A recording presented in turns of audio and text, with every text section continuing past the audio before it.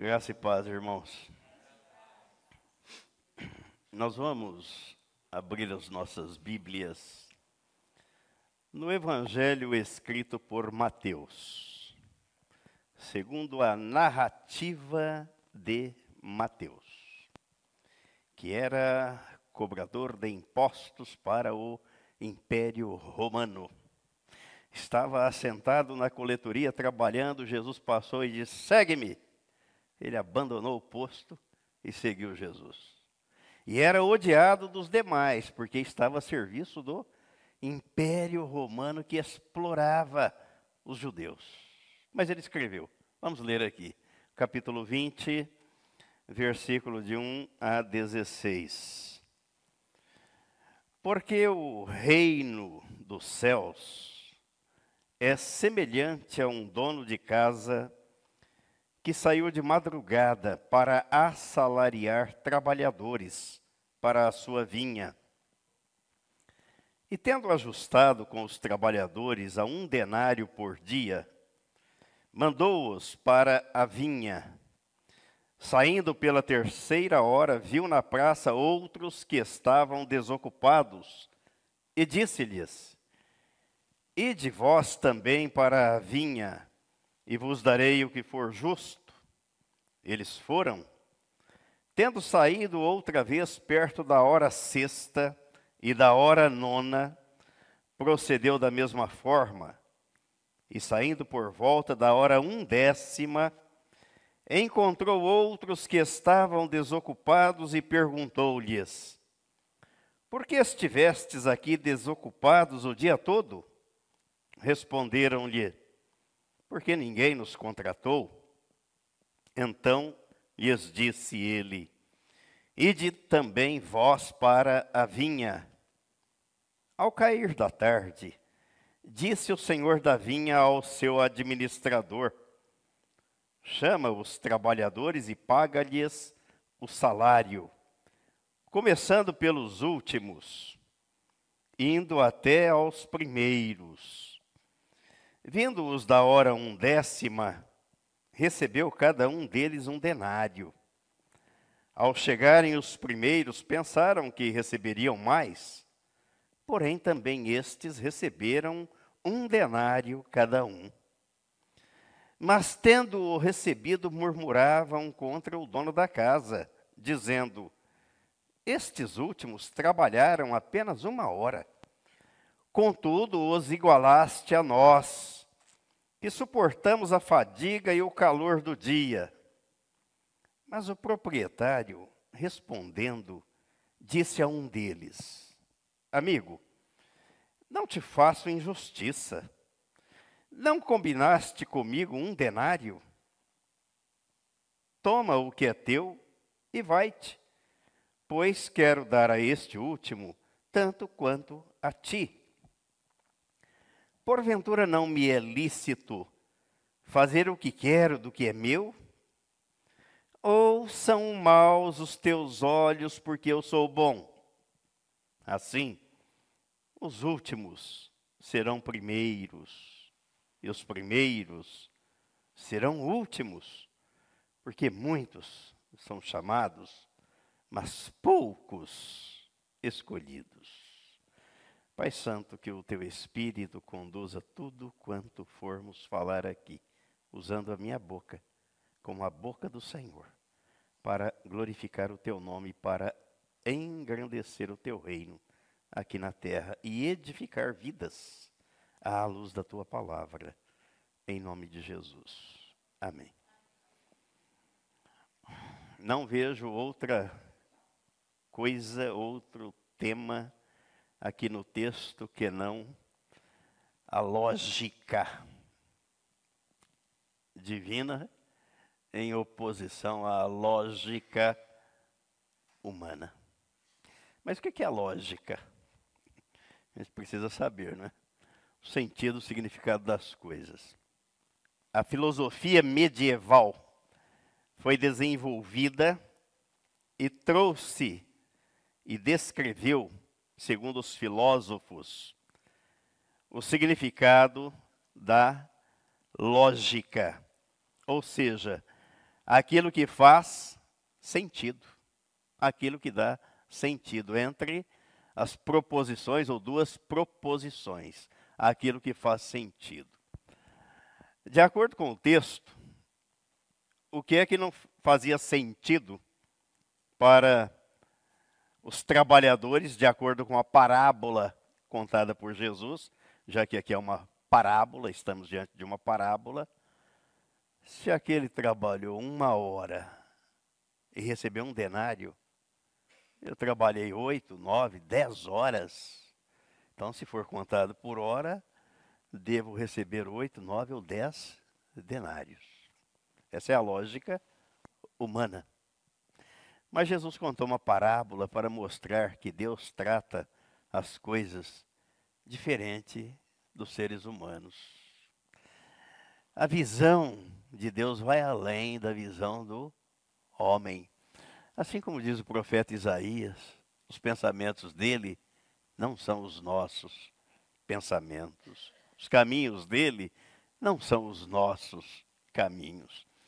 Aí eu fico pensando, quando Jesus disse aqui no Sermão da Montanha, ou das Bem-aventuranças, o capítulo 5, do Evangelho escrito por Mateus, no versículo 43, quando ele diz assim: ouvistes que foi dito, amarás o teu próximo e odiarás o teu inimigo. Vejam qual era o pensamento judaico, o que era corrente no meio. Olha, a tradição popular dos judeus, eles consideravam que só outros judeus eram vizinhos. Se não fosse judeu, se fosse gentio, assim como a visão de Pedro, lá no capítulo 10 de Atos, a visão de Pedro, que Deus deu a Pedro, dos animais impuros caindo do céu, e falou para ele: Pedro, ajunta, mata e come. E Pedro diz: não, Senhor, de modo algum, jamais comi coisa impura. E Deus diz a ele: não considere impuro aquilo que Deus criou, aquilo que Deus faz. É gentio ou é judeu? É ser humano, criado, criatura de Deus. Mas os judeus tinham esse preconceito. E Jesus pregou e ensinou o amor para com todos, que todos devem ser considerados. Além disto, o sinal pelo qual o mundo reconheceria os seus discípulos, se tiverdes amor uns pelos outros. Essa é a lógica divina, baseada no amor. A lógica humana, baseada no intelecto, no raciocínio lógico. Pois trabalhou 1 hora, recebeu 1 denário, eu trabalhei 10, vou receber 10. Mas o que é que foi combinado? Aí a gente vê um ditado popular no nosso meio que é certo, né? O que é combinado não é caro. Foi combinado? Está aqui. É o que Jesus conta na parábola. Não é? E se eu quero dar a este tanto quanto dei a você? Você, porventura, não me é lícito fazer o que quero do que é meu? Ou são maus os teus olhos porque eu sou bom? Mas vamos analisar aqui. E é interessante que o capítulo 19, o versículo 30, ele termina do mesmo modo que foi redigido aqui no versículo 16. Porém, o versículo 30 aí do capítulo 19 de Mateus. Porém, muitos primeiros serão últimos, e os últimos primeiros. E o versículo 16, aí do capítulo 20, é a mesma coisa. Assim, os últimos serão primeiros, e os primeiros serão últimos, porque muitos são chamados, mas poucos escolhidos. Olha, a declaração de Jesus é explicada por meio desta parábola, para enfatizar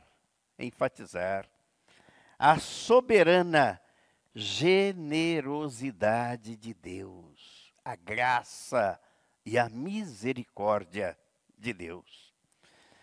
Jesus contou esta parábola e outras tantas para ilustrar como é o reino dos céus.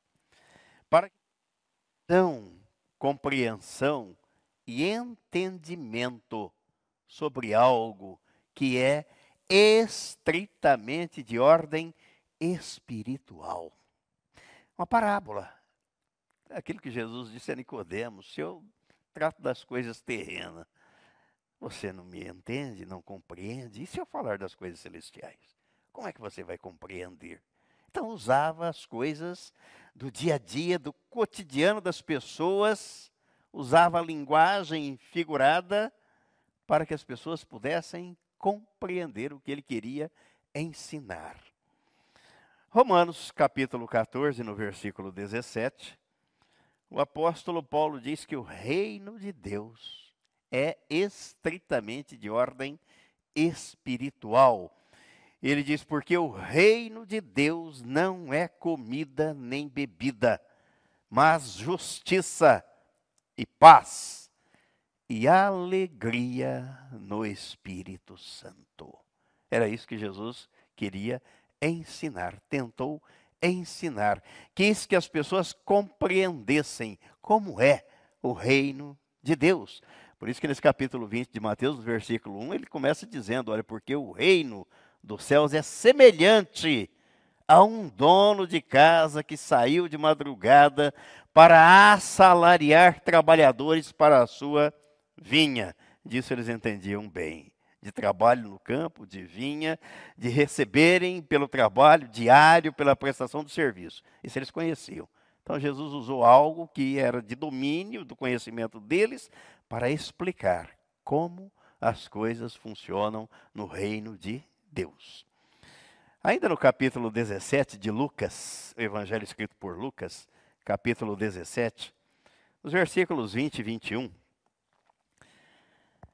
Interrogado pelos fariseus sobre quando viria o reino de Deus, Jesus lhes respondeu: não vem o reino de Deus com visível aparência, nem dirão, ei-lo aqui, ou lá está, porque o reino de Deus está dentro de vós.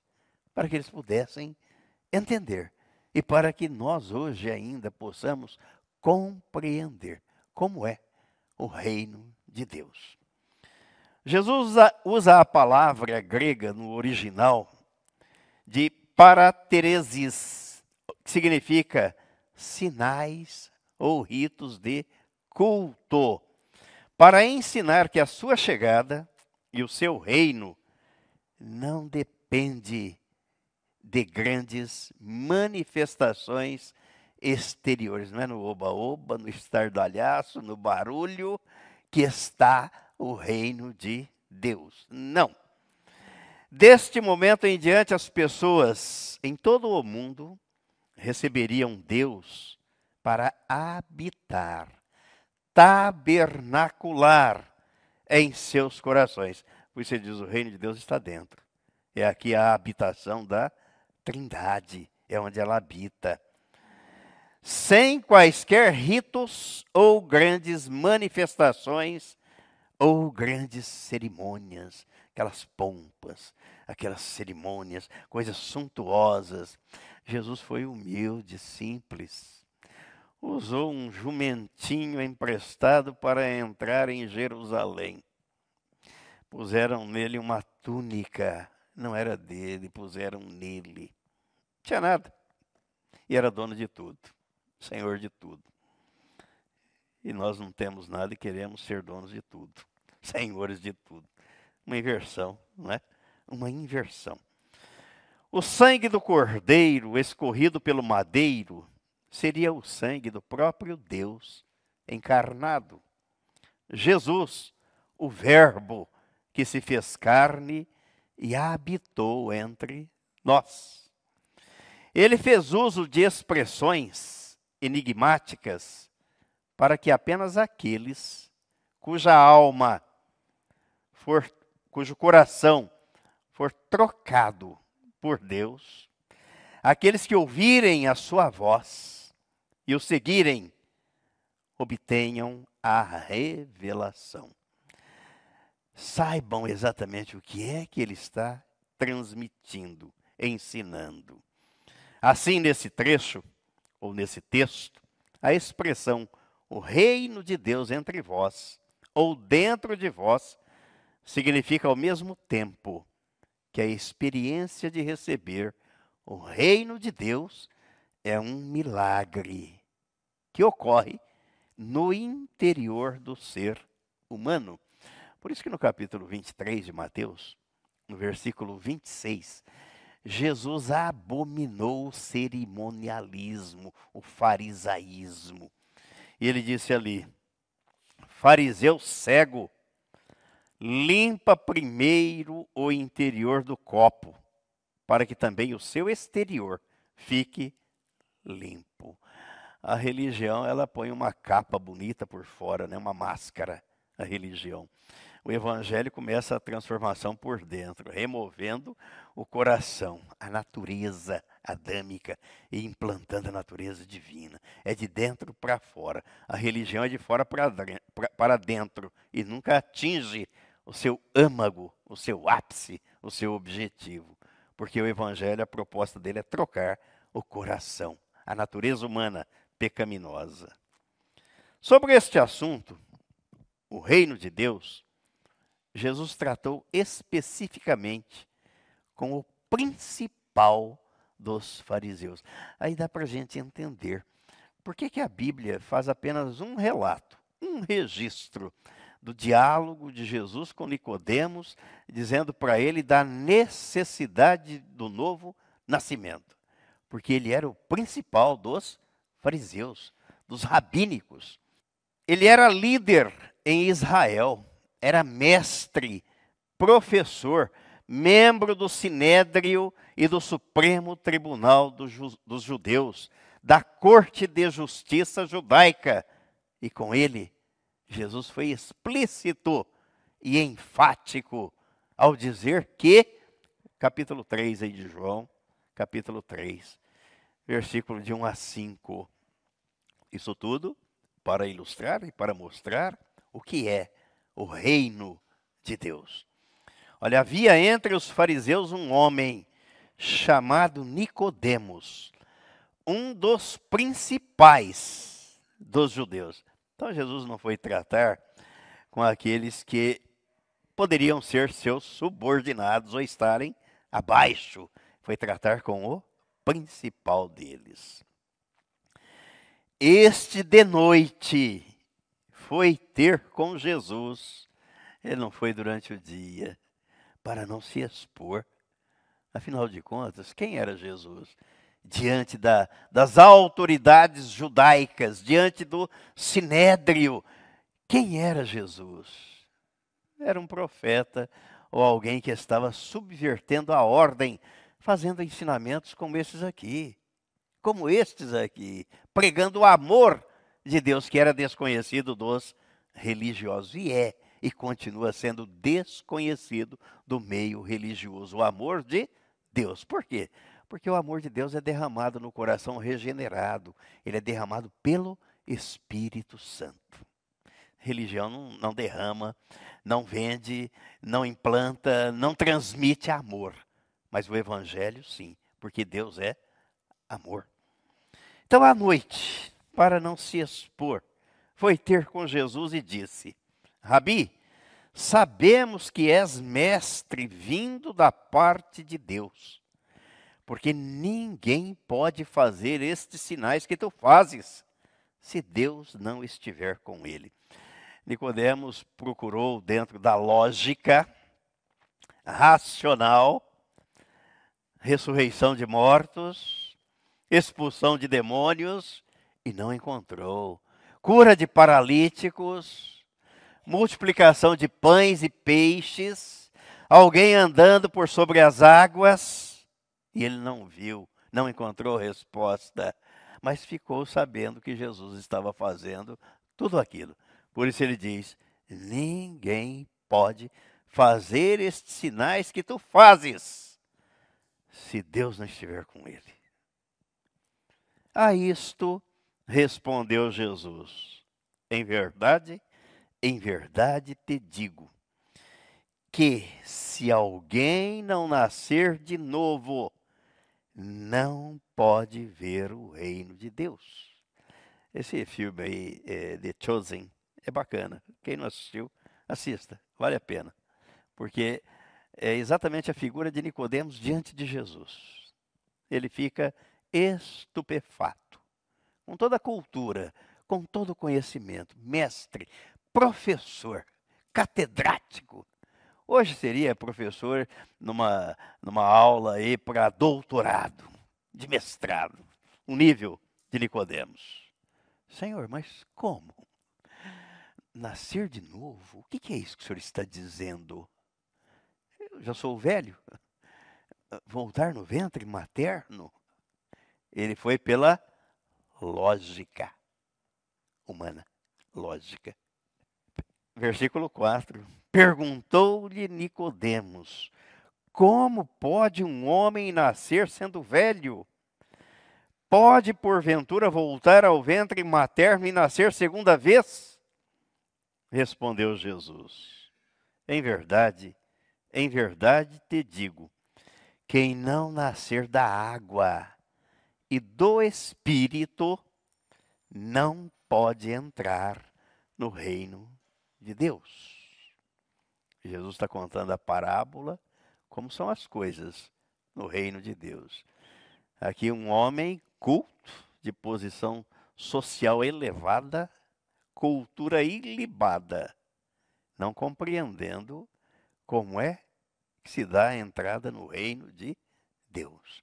Como é que se dá o novo nascimento. Ele estava firmado na religião. Aí Jesus veio tratar de novo nascimento. Mas como? Não consigo compreender.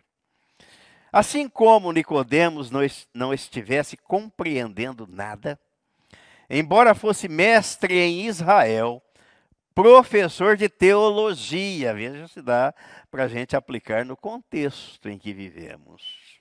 Quantos professores de teologia, quantos teólogos desconhecem o novo nascimento? Ninguém entra no reino de Deus por ter um diploma de teologia. Ninguém entra no reino de Deus por ser professor de teologia. Nicodemos não estava compreendendo nada. Jesus foi explícito ao trazer à memória dele o episódio ocorrido no deserto, quando Deus mandou Moisés fazer e levantar numa haste uma serpente de bronze, para que aqueles que fossem picados pelas serpentes e acreditassem no que Deus havia falado, olhassem para ela e recebessem a cura.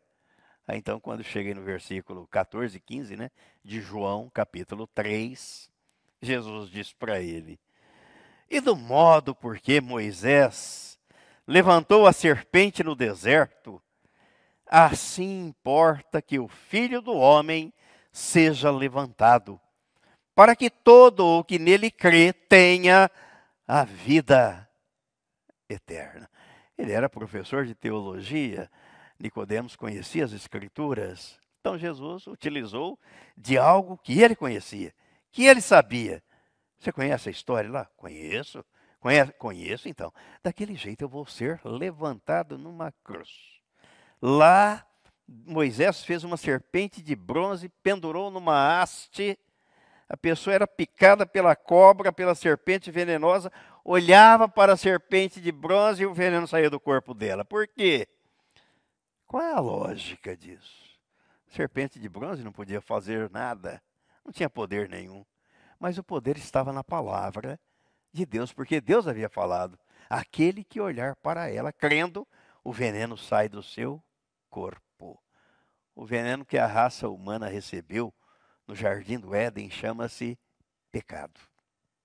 Chama-se incredulidade, porque até hoje as pessoas continuam duvidando do que está escrito na Bíblia Sagrada. Vimos hoje pela manhã aqui.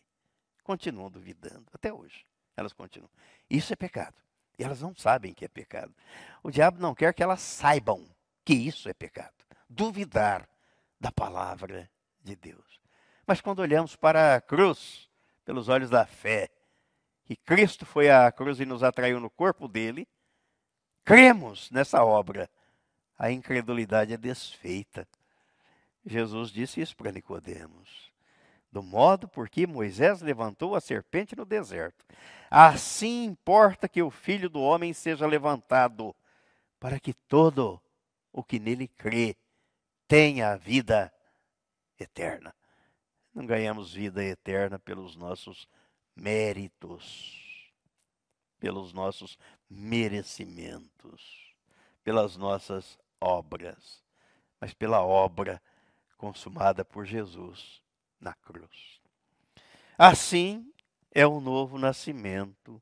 Assim vem o reino de Deus dentro de nós. Aí voltando o texto então de Mateus capítulo 20, no versículo 2. E tendo ajustado com os trabalhadores a 1 denário por dia, mandou-os para a vinha. O denário, ou dinheiro em latim, denarius, era uma moeda romana de prata. Tinha o mesmo valor que um dracma. Em grego, a moeda grega é chamada dracma. Ou meio shekel, a moeda israelense. Até ia perguntar para a Bia se ainda continua sendo. Porque eu lembro que quando eu fui lá era shekel, a moeda israelense, shekel. E correspondia a um dia de trabalho de um soldado romano na época de Jesus. Só para ter uma ideia, um escrivão, pessoa com uma posição altamente qualificada naquele tempo, ganhava 2 denários por dia. 2 denários por dia. Dentro da parábola de Jesus, o trabalhador foi lá, trabalhou 1 hora e recebeu 1 denário. Não encaixa na lógica humana, mas é a lógica divina. Versículo 3. Saindo pela 3ª hora, viu na praça outros que estavam desocupados. A praça pública, ponto de reunião para os que não tinham serviço, bem como operários avulsos, assim como os trabalhadores avulsos modernamente no nosso contexto, conhecidos também como chapas. Ficam nos pontos, esperando empresas, caminhões que passam para pagarem, conseguirem um dia de trabalho. Versículo 4. E disse-lhes: ide vós também para a vinha, e vos darei o que for justo. E eles foram. E tendo saído outra vez, perto da hora 6ª e da 9ª, procedeu da mesma forma. O dia em Israel estava dividido em 4 partes iguais, convencionalmente chamadas 3ª hora, às 9 horas da manhã, a 6ª hora, meio-dia, a 9ª hora, às 15 horas, e o pôr do sol às 18 horas. Obviamente, cada dia não era igual no inverno e no verão, e por isso era raríssimo, se não difícil, especificar precisamente as horas. Daí a necessidade da expressão 1/10 hora, que equivaleria atualmente, então se a 10ª hora, a 9ª hora, às 15, e o pôr do sol às 18 horas, obviamente a 1/10 hora equivaleria atualmente a 5 para as 6, ou 17h55. Já pensou? Os últimos trabalharam pouco tempo. Versículo 6. E saindo por volta da hora 1/10, encontrou outros que estavam desocupados e perguntou-lhes: por que estivestes aqui desocupados o dia todo? Responderam-lhe: porque ninguém nos contratou. Então lhes disse ele: ide também vós para a vinha. Ao cair da tarde, disse o senhor da vinha ao seu administrador: chama os trabalhadores e paga-lhes o salário, começando pelos últimos, indo até aos primeiros. a lei de Moisés, garantia aos trabalhadores pobres, lembrando que na época era a lei que existia, era a Bíblia, era a Torá, não tinha o Novo Testamento, mas o Antigo Testamento. A lei garantia aos trabalhadores pobres que ganhavam um salário mínimo 1 denário por dia, que fossem pagos por seus contratantes até o fim do dia ou até que o brilho das primeiras estrelas pudesse ser observado no céu. Quer dizer, enquanto estamos vendo aí as estrelas apontar, bom, então encerra-se a jornada desse dia. Está aqui o seu salário, o seu pagamento. Jesus está dando aqui a resposta à pergunta de Pedro, de qual seria o galardão daqueles que deixam tudo para segui-lo. Vindos da hora 1/10, recebeu cada um deles 1 denário, um salário diário dos soldados do Império Romano, um salário mínimo. O fato de os últimos receberem em primeiro lugar mostra a pedagogia de Jesus, né? Mostra que os judeus, os primeiros a receber a chamada divina, Jesus veio para eles, para o povo judeu, não seriam os primeiros a receber o galardão final. A salvação não vem da herança racial, nem humana, mas da generosa graça divina. Do mesmo modo, a salvação em si é algo tão preciosa que não existe salvação de primeira classe distinta de alguma outra classe inferior. Ninguém tem o direito de reclamar contra Deus ou de reivindicar coisa alguma. Ele é soberano em todas as suas decisões. O que Jesus ensinou aqui no versículo 15, aí do texto de Mateus capítulo 20, aliás, versículo 14 e 15. Toma o que é teu, vai-te, pois quero dar a este último tanto quanto a ti. Porventura não me é lícito fazer o que quero do que é meu? O apóstolo Paulo, na carta aos Romanos, diz assim: quem és tu, ó homem, para discutires com Deus?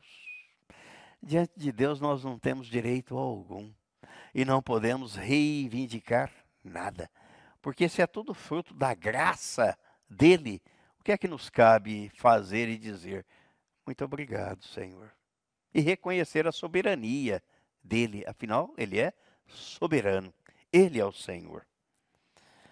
Ao chegarem os primeiros, pensaram que receberiam mais, porém também estes receberam 1 denário cada um. Mas tendo recebido, murmuravam contra o dono da casa, dizendo: estes últimos trabalharam apenas 1 hora. Vamos ser francos aqui. Não faríamos a mesma coisa hoje? Sim? Faríamos. Pô, chegou, trabalhou só 1 hora, trabalhou o dia inteiro. Como é que você vai me pagar a mesma coisa? E, ó, justiça do trabalho, hein? Não é justo, né? A equiparação, eu trabalhei mais. Não, realmente, não tem lógica. O senhor pagou 1 denário para esse que trabalhou 1. Os outros trabalharam 10. Não, o senhor tem que pagar 1 denário, então, por hora. Essa é a lógica humana, mas não é a lógica divina. A graça, que é o favor imerecido de Deus, ele dá a quem nada merece. A benevolência e a sua misericórdia discrepam, destoam e estão além da lógica do homem. A parte final deste versículo, versículo 15, no original grego é: o teu olho é mau porque eu sou bom. Essa expressão está relacionada ao suposto poder de amaldiçoar que existe nos olhos de uma pessoa invejosa. Mas aquele não merecia receber tudo isso. Afinal de contas, eu trabalhei muito mais. Dentro do contexto. Desde o Antigo Testamento havia uma associação entre o olhar perverso e a inveja. Daí a expressão que nós conhecemos, mal olhado. Mal olhado. E olhem, podem acreditar, pega, se não pegasse não seria bíblico. Inveja, coisa da obra da carne, né? Gálatas capítulo 5, obra da carne. Não é fruto do Espírito, mas pega quem e atinge quem? Aquele que está fora de Cristo. Porque aquele que está em Cristo Jesus o guarda e o maligno não lhe toca. É isso que nós devemos apropriar, tomar posse, colocar em prática na nossa vida. A hora que os problemas vêm, tem até uma expressão feia, mas eu não vou falar aqui, obviamente, mas a hora que a água bate aqui, não é? Que aí você não consegue mais, fica sufocado. É nessa hora que a gente tem que pôr em prática a palavra de Deus. Eu quero finalizar lendo aqui um breve relato, ainda temos tempo. Para mim estou tranquilo, ali é 8h20 ainda naquele... 8h20? Hã? Naquele relógio. Não, é que ele está parado, né? Ele está parado desde cedo. Saímos daqui 11 horas e estava marcando 8h20. E chegamos e ele continua no mesmo horário. Mas eu quero ler aqui um breve relato que tem na nota de rodapé dessa Bíblia King James sobre este assunto. Esta parábola está repleta de ensino e sabedoria. Não é possível um comentário extenso, mas é importante dizer que Jesus usou uma história bem conhecida dos judeus para esclarecer um pouco mais sobre como é a vida no reino de Deus. Desde o Antigo Testamento, muitos mestres e rabinos usavam parábolas para comunicar os seus ensinos. Acontece que essa história, em várias versões, era contada para realçar a doutrina das recompensas divinas. Então, por que que Jesus foi contar essa parábola? Aqueles que trabalharam mais se julgavam merecedores. E seguia a mesma linha moral da conhecida fábula de La Fontaine, a cigarra e a formiga. A história rabínica, em síntese, era assim. Qual era a história? O que era corrente? Um rei recrutou muitos trabalhadores, mas um deles trabalhou muitos dias para o reino. No dia do pagamento, o rei pagou pouco aos que tinham trabalhado pouco e recompensou regiamente ao que fora fiel o tempo todo. Então aqui ele saiu com uma bolada de dinheiro. Ou seja, muito trabalho, muita recompensa. Nenhum trabalho, punição ou nenhuma recompensa. Isso era o que corria naqueles dias. O que é que Jesus veio ensinar? Jesus, porém, dá um desfecho novo, inusitado e ameaçador ao recontar esta parábola tradicional. Jesus declarou que Deus dá recompensa aos seus filhos. Mas, da mesma maneira inequívoca, ensinou que todos os que servem a Deus, com a principal intenção de, com isso, merecer bênçãos e favores, perderão a verdadeira felicidade aqui e na eternidade. Então eu vou para a igreja, eu vou servir, eu vou trabalhar, porque Deus tem a obrigação de me recompensar. Que equívoco, que equívoco. Quem realiza boas obras contando com as recompensas, vai se aborrecer com a misericórdia e a bondade de Deus. Deus é injusto. E quanto disso existe na Bíblia, né? Salmo de Asaf, por exemplo, capítulo 73, o Salmo 73, o profeta Malaquias, no capítulo 3, no final do capítulo 3, olhando para a prosperidade dos ímpios. Deus é injusto.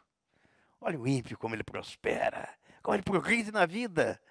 De que vale eu estar aqui servindo a Deus? Aliás, essa semana uma pessoa me perguntou, me fez umas colocações dessa ordem, e eu mandei que ela lesse os dois textos. Eu falei, veja onde é que está a diferença.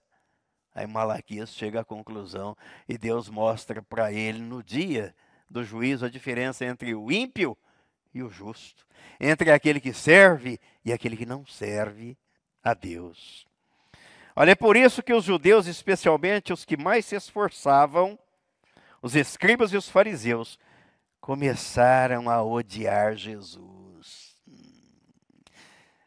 Dá para entender isso? Aí Jesus conta a parábola do filho pródigo, né? Olha, o filho chegou para o pai não tinha morrido, me dá a parte da herança. Não existia herança, herança é de quem morre, o pai estava vivo ainda. Mas o pai antecipou, aqui eu vou te dar uma parte então, dos meus bens. Foi, torrou a grana, viveu dissolutamente, acabou com tudo. E quando estava lá no chiqueiro, aquele não era no fundo do poço, né? Era no chiqueiro, desejando comer a comida que os porcos comiam. Opa, na casa do meu pai tem pão com fartura. Vou voltar. E o pai estava lá na porta esperando o filho. A parábola que Jesus contou, esperando o filho.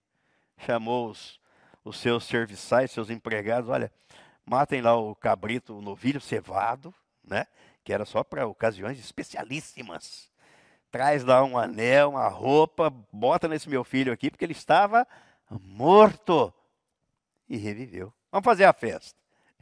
E o outro filho que estava com ele. Olha a lógica divina, como ela destoa da lógica humana. Meu pai, eu te sirvo há tantos anos, nunca desperdicei um centavo seu. Agora vê esse seu filho aí que destruiu seu patrimônio dissolutamente. O senhor ainda dá uma festa dessa para ele? Para mim, o senhor nunca me deu um cabrito para que eu pudesse me banquetear com os meus amigos. A lógica humana, a lógica divina é outra. Meu filho, esse seu irmão estava morto e reviveu. Estava perdido e foi achado. Vamos nos regozijar. É para mostrar o que Jesus disse, aliás, é na mesma parábola que ele conta isso, que quando o pecador se arrepende, há festa nos céus. Festa nos céus. É até compreensível que eles se irritassem com o novo ensino e com a graça e a generosidade de Deus. E que muitos deles, como na parábola de primeiros, se tornaram últimos, ou como o irmão mais velho, que na história do filho pródigo, irou-se e excluiu-se da alegria de rever o irmão perdido.